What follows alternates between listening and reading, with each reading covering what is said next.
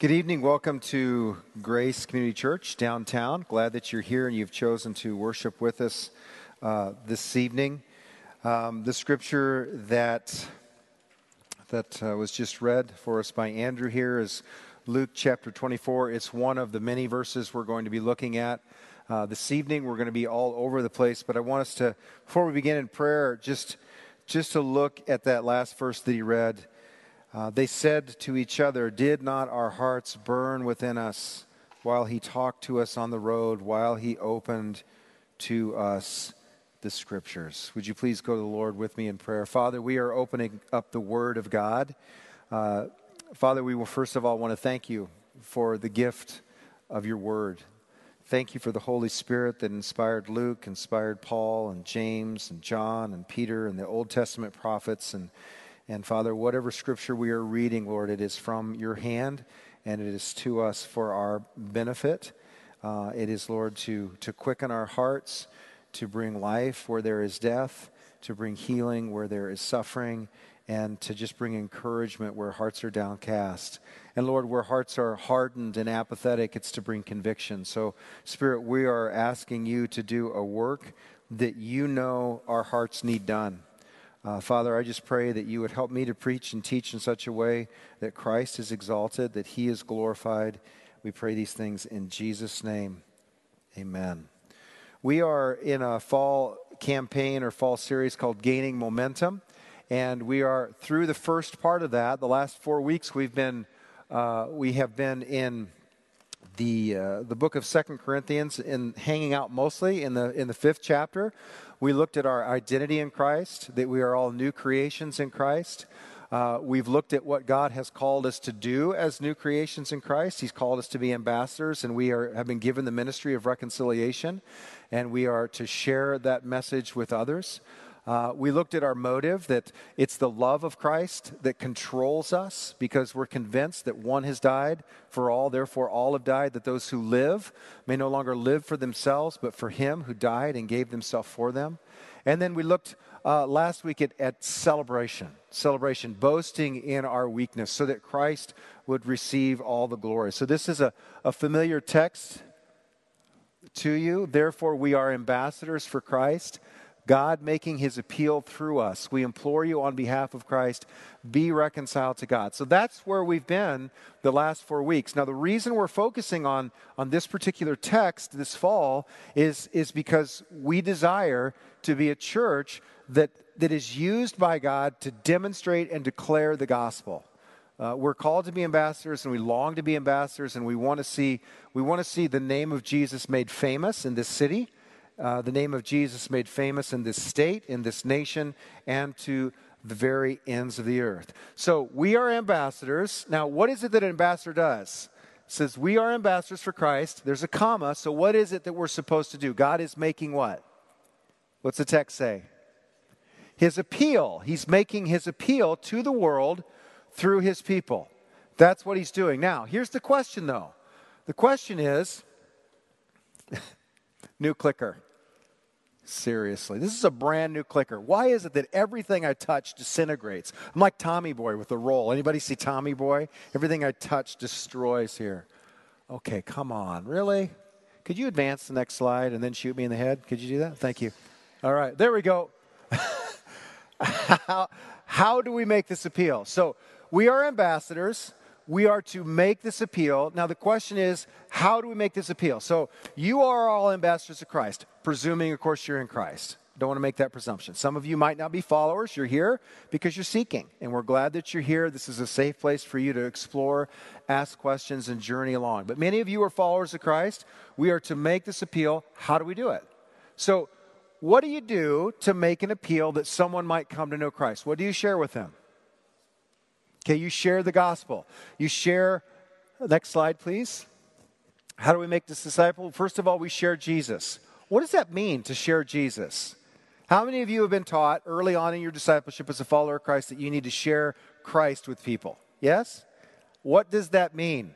Share Christ with someone. You need Jesus. Well, who is Jesus? There's also, we need to share the Word of God, share the Bible. But what is it we're supposed to share about the Bible? See, herein lies the problem. As ambassadors for Christ, God making his appeal through us, we know we're supposed to share Christ. We know we're supposed to share the gospel. We know we're supposed to share the word of God. But what exactly do we share? And it depends who we're sharing to. For example, back in 1987, I think, approximately, my wife and I had been dating for a number of years, and my wife felt compelled to make an appeal as an ambassador of Christ to share the Lord with me, and she asked me some very simple questions. She said, "Are you saved?" And I said, "What do you mean? What saved?" "Well, if you were to die, would you go to heaven?" I said, "Well, yeah, I think so." And she said, "Well, why?" And I said, "Well, because I believe in God. I believe that Jesus was his son." And she said, "Well, there's more to it." And so she explained the pieces of the gospel. And I didn't get it. There was nothing wrong with her presentation.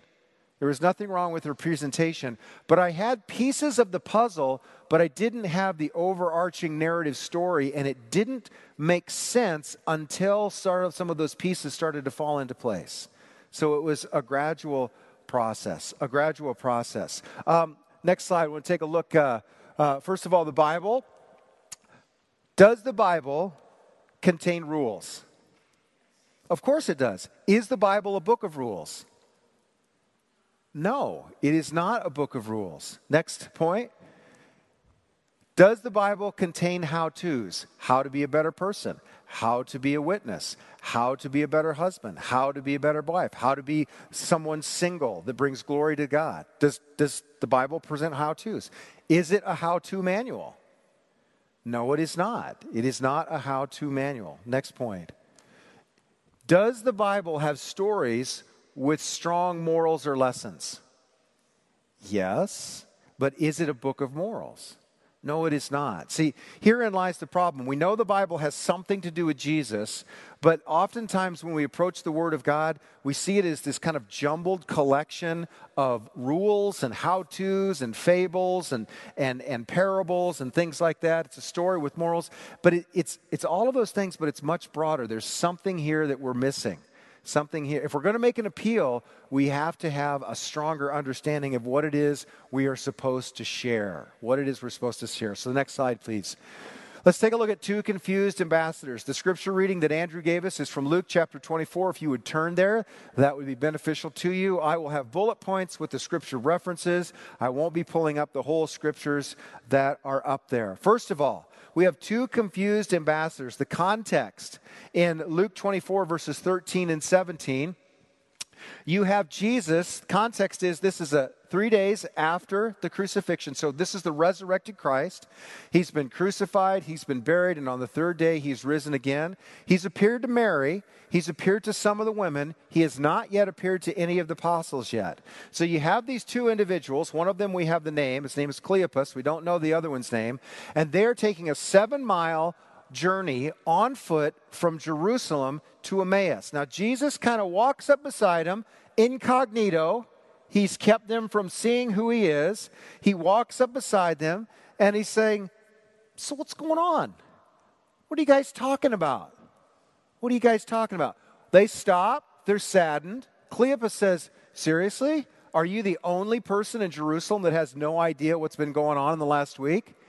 And then they began to tell the story in verses 18 through 25. Next bullet point there. The ambassadors essentially say this: we thought he was the one. He was the one. He was mighty in power and word and deed. We thought he was the hope of Israel. But our chief priests handed him over to the Romans to be crucified. And since that time, he was buried, and the women came back and said the tomb was empty. They saw visions of angels, and we don't know what's going on. There's even reports that he's alive. In other words, here's what they had. They had bits and pieces of a story, but it wasn't coherent and it didn't fit together. They were confused. These two are not apostles, but they are part of the larger group called disciples. They are ambassadors. God is going to use them to make his appeal to the world. The problem is they don't have a coherent story. They don't know the story of their king, and they don't know the story of his country. And so consequently, they have the pieces, they have all the puzzle pieces, they have the furniture, but it's not arranged. It's not coherent. It doesn't make sense. So then the next slide, Jesus then shares the story. Here's what it says. Verse 25, O foolish ones, slow of heart to believe all the prophets have spoken. Was it not necessary that the Christ should suffer these things and enter into his glory? Verse 27, key verse. And beginning with Moses, the Pentateuch, arranged by Moses, the first 5 books of the Bible, starting with Genesis, beginning with Genesis, and all the prophets, he interpreted to them all the scriptures, the things concerning himself. Now, when he says all the scriptures, what's he referring to? He's referring to the Hebrew Bible, the Old Testament. He's talking Genesis through Malachi. He's talking about a very coherent, linear story that starts in Genesis that goes all the way through Malachi and the whole of Scripture and now has culminated in the death, the burial, and resurrection of Christ. Here's what Jesus does. He tells them a story. He doesn't give them little Wikipedia factoids about his identity. I'm the Son of God. True, he gives them a story because a story captures the heart. Next slide, please. They said to each other, did not our hearts burn within us while he talked to us on the road, while he opened to us the scriptures? When the Holy Spirit takes a cognitive narrative that starts and goes somewhere, and Jesus is the center of that story, it captures the heart and it captures the imagination. Just a little participation here. How many of you find reading the Bible sometimes difficult and boring at times? Okay, man, some of your hands just shot up like you were excited to say that. That's not abnormal. That's pretty common. And one of the reasons that is true, one of the reasons our hearts don't burn within us, is because we read the Bible as a book of rules. We read the Bible as a how-to manual. We read the Bible as a series of stories with lessons and morals to make us better people. And here's how we don't often read it. We don't often read it as a Tolkien novel that has a story, has an antagonist, has a hero, has an adventure. Who reads Wikipedia for fun, right? You read it. One nerd in the back. His name's Ryan. You can make fun of him after the service. Except for Ryan, nobody does that, right? But our hearts are captured by a narrative, and Jesus. That's what he does. He tells his story with himself at the center, and what's the result? Their hearts are set ablaze. Now, I want to compare and contrast that with typically how we try to be ambassadors for Christ in the West. Next slide, please. Our appeals are unappealing. When they're divorced from the overarching story of God. So what we are doing at this point in time is we are entering into 8 messages. Message 1 is tonight, where we are looking at the story of God. The story of God. We're looking at the story that Jesus told these 2 on the road to Emmaus so that we can make an appeal which is appealing. That's where we're headed. 3 things that we want to cover tonight. Next slide, please. Oh, shoot, I forgot about that. Yeah, the example. Let's jump back to 1977, shall we? 1977, I want to illustrate and give you a little bit of an understanding of the importance of narrative. So in 1977, I was 10 years old. I grew up in a town called Newton, Iowa. It's about 30 miles east of Des Moines, right off of Interstate 80. And my folks, when they went to school, they went here to the University of Iowa, and they lived in a duplex downstairs, upstairs with another couple, and they remained friends for years and years. And so they were going to get together with this family. So we all drove from Newton, Iowa to Iowa City.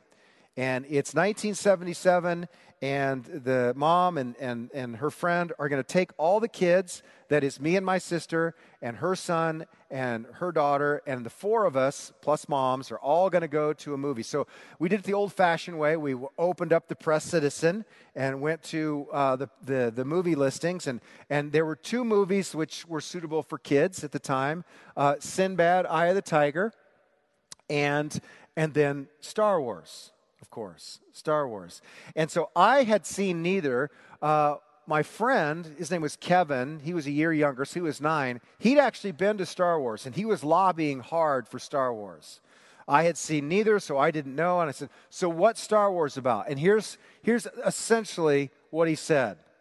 It's about spaceships and battles and lasers, and there's this really cool scene where they're in a sewer, and the walls start to close in, and there's this one-eyed monster. It's awesome.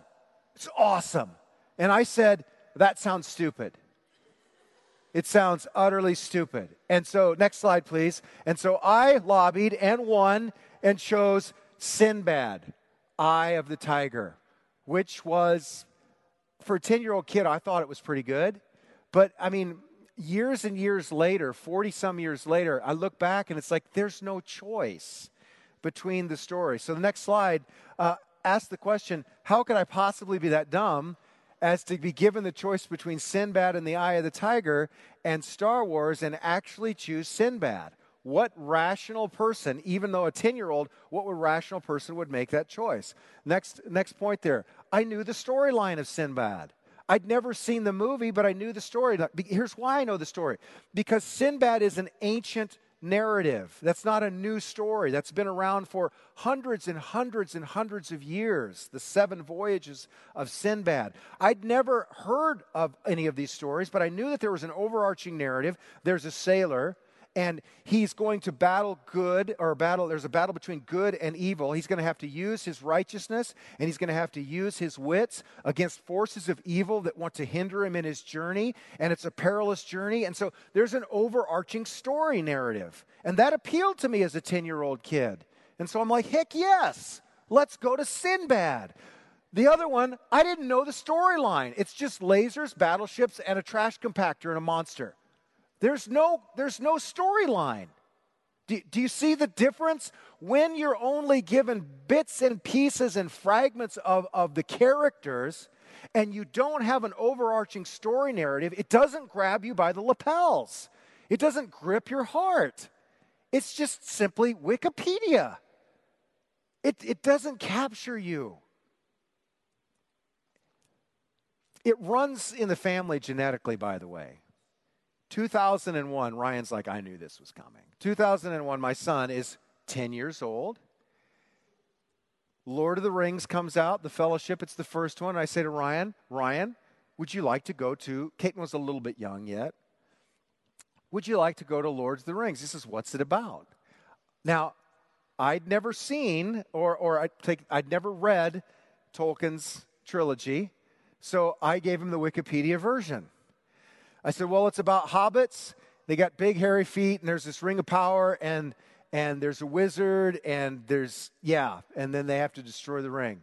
He said almost the exact same thing that I said 40 years ago. It sounds stupid. I don't want to go.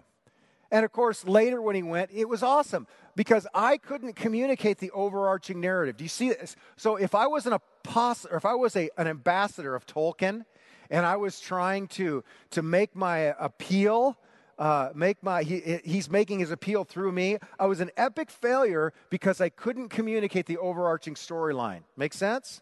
And this kid that was trying to win me to Star Wars failed in the same way. And I believe the church is failing in the exact same way. It's not that we don't love Jesus. It's not that we don't love Jesus, but we present a fragmented gospel. We're not exactly sure how to pull it off. We're trying to make this appeal, but we feel intimidated. We feel overwhelmed. We don't know what to say. So we give them bits and pieces, the Wikipedia version. Yeah, Jesus died for your sin. Is that true? Yes. That's like saying, hey, Luke blew up the Death Star. That's what Star Wars is about. It's a little bit bigger than that. It's a little bit bigger than that. So what we want to do tonight, We want to look at the story of God. First of all, what is it? Why do I need to know it? And how do I get the most out of this series? Next slide. So let's take a look. First of all, the story of God is, first of all, it is the gospel. It is the gospel. The beginning of the book of Mark. Now, after John was arrested, Jesus came into Galilee proclaiming the gospel of God and saying, the time is fulfilled and the kingdom of God is at hand. Repent and believe the gospel. So if you were to summarize the story of God with one word, it would be the gospel. It would be the gospel. Now, that begs the question, what is the gospel? The gospel, first of all, the definition, it literally means good news. It's not just news. You can get on CNN or any cable news network or scroll through your iPhone app to news. That's news. It tells you the events. Good news is something which captures the heart, and the recipient of that good news is changed because of it. Changed because of it. So it is truly good news. This is taken from the website, our website. And we have an identity paper where it talks about our values. We are committed to 3 core values here at Grace Community Church. We're committed to gospel truth. That is the truth of the gospel from scriptures. We're committed to the community, the gospel community, the community that the gospel creates. And then we're committed to a gospel mission, which is to be ambassadors for Christ. And then we have a short, succinct definition of the gospel on our website. Let me read it. The gospel is the good news that God the Father has sent his Son, Jesus Christ, to redeem fallen mankind from the effects of sin through the substitutionary death, burial, and resurrection of Jesus by the power of the Holy Spirit, taken from our identity paper. Now, is that true? Yes. Without question, that is true. Follow-up question. Is it complete? Not even close. Not even close. There's a danger. I was talking with a pastor, and we tease one another around staff, especially Steve Shepperly and Jason and I would talk about this a lot. But one particular pastor in North Liberty said, you guys are the gospel church.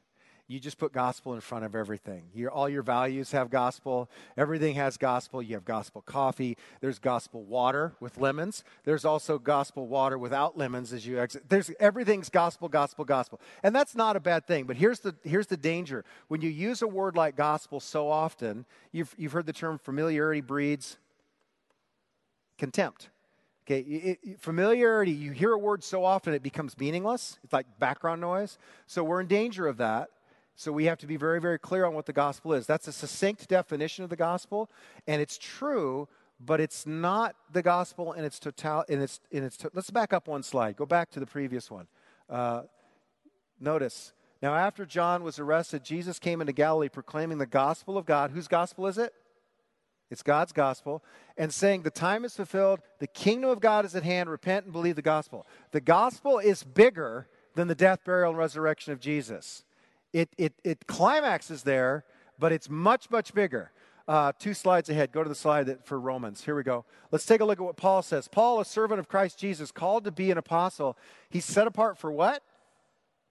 He's set apart for the gospel of God, which he promised beforehand through his prophets in the Holy Scriptures, concerning his Son, who is a descendant from David according to the flesh, and was declared to be the Son of God in power according to the Spirit of holiness by the resurrection from the dead, Jesus Christ our Lord. Stop right there just for a second. Here's what Paul said.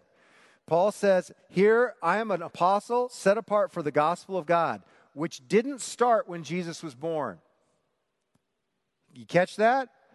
The gospel, which beforehand was promised beforehand through the prophets and the Holy Scripture. So just like Jesus in Luke chapter 24, here's what Paul is doing. He's linking Genesis through Malachi as the precursor to the gospel because it's part of the gospel narrative. It's absolutely part of the story. And if you truncate it and you start with Jesus on the cross, there's no context. There's no context. And so he starts there, but he's not finished. Look at the next slide. Through whom we have received grace and apostleship to bring about the obedience for the faith for the sake of his name among all the nations, including you who are called to belong to Jesus. So the story of the gospel starts in Genesis. It culminates on the cross, but it's not finished. It's not finished. And then from the rest of the book of Romans, Paul, in the greatest single treatise on what the gospel means, goes ahead and explains how the gospel works. How the gospel works in the rest of the book of Romans. But it's an overarching story arc.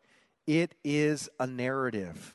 So what is the overarching story arc of the story of God? So I was talking with my wife this week, and she said, so what's the sermon about this week? I said, well, we're done with the 2 Corinthians 5. We're moving on into the story of God. And she says, well, what are you going to preach on? I said, well, I'm going to give an overview of where we're going to head for the next 8 weeks. And you know, I got that silly Star Wars Sinbad illustration, so forth. So I'm kind of telling her what the storyline is, and she's being polite, and she's just like, oh, okay. And then she says, well, don't forget to tell them why. Make sure you give them the why. That's really good advice. Here's what she means by that. That's code for, unless you tell them why they need to know this, it will just water off a duck's back. You're just giving them Wikipedia information. They need to know why this matters. So, granted, this is an overview. We're going to get into these one by one over the next 6 weeks, and then week 8, this is week 1, and then the following 6 weeks are right there. And then week 8, we're going to do a summary.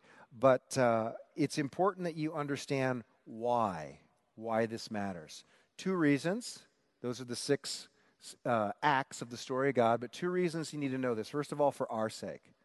For our sake. The first reason is our sake. We need to know the story of God so we can understand what our purpose is. Everybody needs to know why they're here, and we need to know what our purpose is. We also need it for passion. When you know the story of God and you see yourself in the midst of that story, your heart burns within you just like the 2 on the road to Emmaus. And the third is for perseverance. When you know the overarching story arc and you know the overarching narrative, when you face trials and tribulations, you're not shocked by them, and you know how the story ends. And it's absolutely vital for your perseverance. So that's for our sake, reason number 1. Second reason is for the sake of others.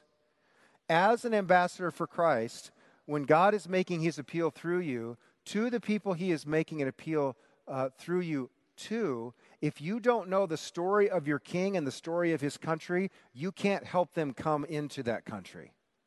It's absolutely crucial for the body of Christ to be able to have a coherent narrative that they can share with people so that God can use them to help people see the beauty of the gospel. So, 6 different acts and 6 different questions. 6 different questions. We're going to look at creation, rebellion, promise, redemption, community, and consummation. The first one, if you back it up, well, no, you can leave it right where it is. Next slide, please. So you see these little icons here? Maggie put these together. Right there, Maggie Baker. Those are for you. You're going to see those, and each one is distinct by itself. It stands for an act within the gospel narrative. Ultimately, what we'd like all of you to be able to do is be able to sit down over a cup of coffee and draw out these 6 symbols so you can share the overarching story arc with anybody. And those little icons kind of capture each one. So the first one is creation. Now, each act has its own life-changing question, which everyone's asking, by the way. Even those who are not followers of Christ, they're still asking these questions. And so as you engage others with the story of God, these questions are absolutely vital and absolutely crucial and very, very valuable for you to engage other people so that you can make God's appeal. God can use you to make that appeal. So the first one, what's my purpose? Everybody has to have a purpose in life. And Genesis, the story of creation, gives us this purpose. Genesis chapter 1, we'll be looking at next week, Genesis 1 and Genesis 2. In the beginning, God created the heavens and the earth. Verse 26 and 27, God said, let us make man in our image. So the image of God, he created them. Male and female, he created them. In the image of God, he created them. Genesis chapter 2, he placed them in the midst of the garden. He said, be fruitful, multiply, tend the garden, flourish, use your gifts, use your skills for the good of human flourishing. Bear my image, reflect my glory. You and I were called for a purpose. We're called for a purpose, to bear his image, to be his image bearers. And all of us need to understand what that is. And message number one, creation, act number one, gives us our purpose. It tells us why we're here. It tells us why the universe is here. And you don't have all the answers when you're making God's appeal to other people and people ask you questions, and you don't have answers to, but everybody can walk through these 6 acts, and you can ask these questions. Somebody says, well, I don't believe in God. That's great. Why are we here? Why are we here? Do you see where this is going? You don't have to have all the answers, but you can ask the questions. Why are we here? Here's the story of God. Oh, I don't believe the story of God. Okay, that's fine. Why are you here? You see where this is going? It goes both ways. So as you engage the culture, they will ask you questions. You can share the overarching narrative of God, the story, and then you can ask those same questions and have them answered for yourself. Next phase, rebellion. God has a purpose for us, but that purpose has been frustrated, if you will. We have the rebellion. What's wrong with the world? Well, everybody knows that there's something wrong with the world. So the people that we're making an appeal to, people on the University of Iowa campus, your professors, the people that you work with in the lab, the people all over the world, they may not share your appreciation and your love for the story of God. They may not share that. They may not share your love for Christ. They may not believe. But I guarantee you they know that something's wrong with the world. Knowing the story of God tells us what's wrong in the world. So on that particular phase, we'll be looking at Genesis chapter 3 and then also chapter 4. In summary, we'll look at how sin entered the world and how human beings are flawed. We'll be looking at the fact that each of us, regardless of where we're at, whether we are in Christ or whether we're not in Christ, has this sense of oughtness in our hearts and in our heads where we know what we ought to do, but we just don't do it. We know what others ought to do, and we're disappointed that they don't. And we can't figure out why people won't do what they know they ought to do, but instead they do the things they know they shouldn't do. What's wrong with the world? This Act 2 enters the antagonist of the story, and we begin to understand what's wrong with the world.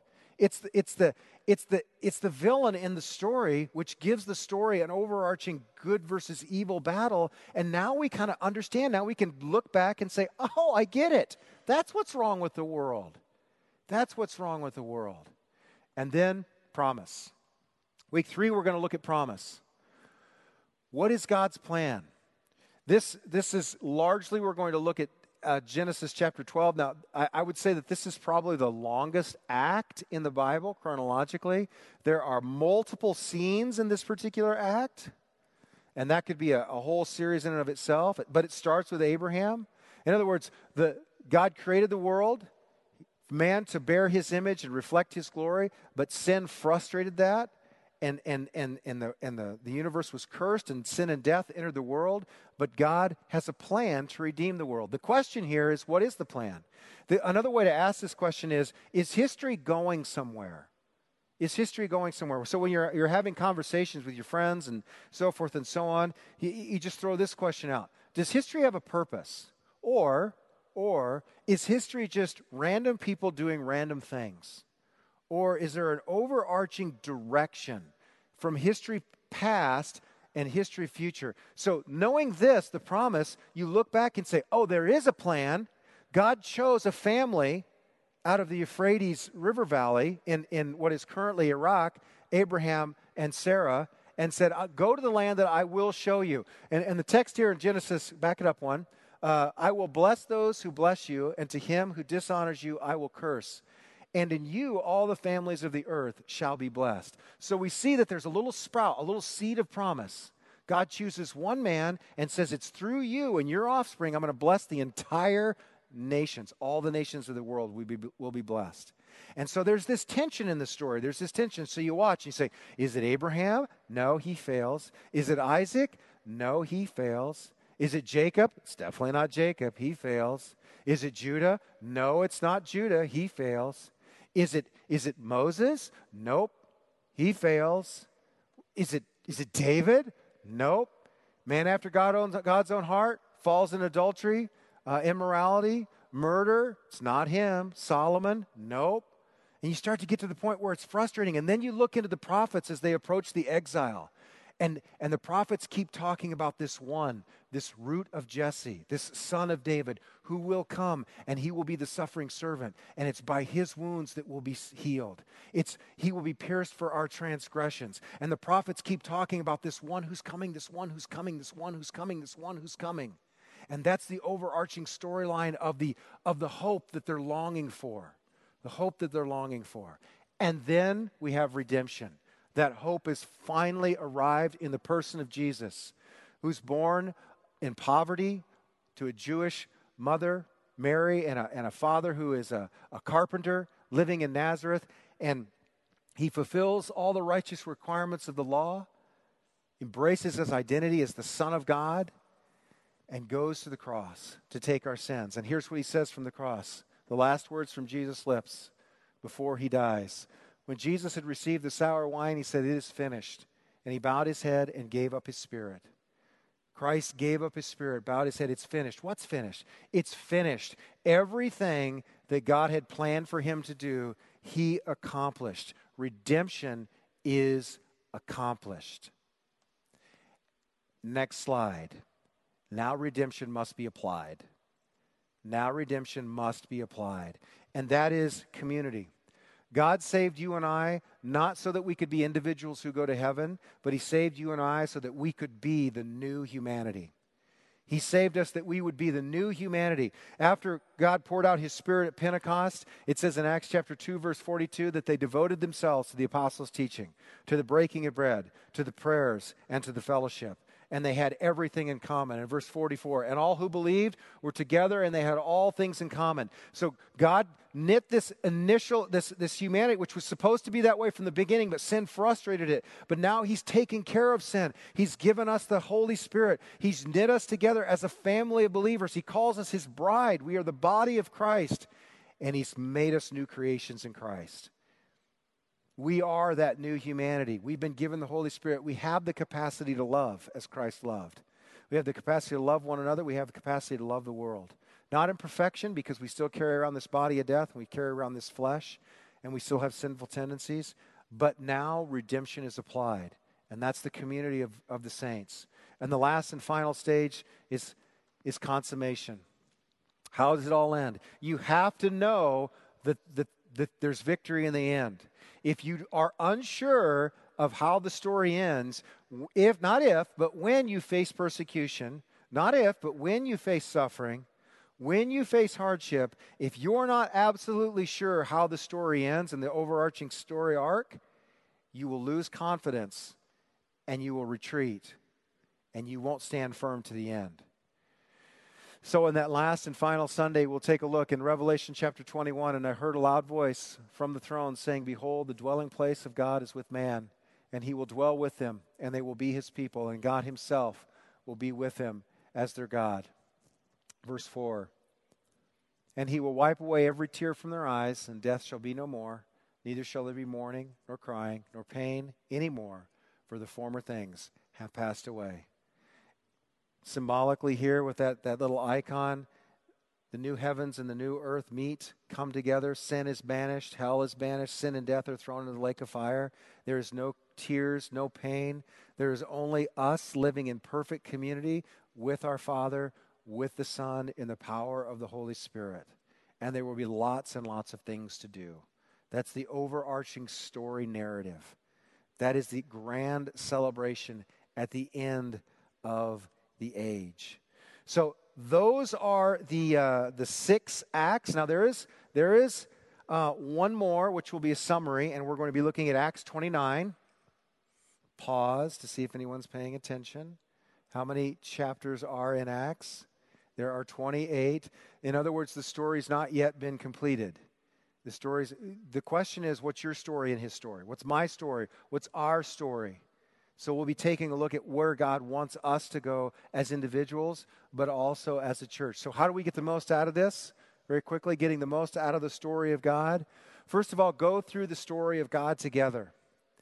As we looked at community, and we'll get to that later on down the road, you and I have been saved not as individuals. We are saved as individuals, but we have been grafted into the vine, and we are part of a family. We are part of a family. So it is best, Christianity is best done together. You can't be a solo Christian. So I want to encourage you, here at Downtown, we have meals every other week. Get involved. Get involved. And Victoria, she's going to get up and do announcements here shortly. She can help you understand what the steps are to get involved here at Grace. Secondly, invite others to hear the story of God.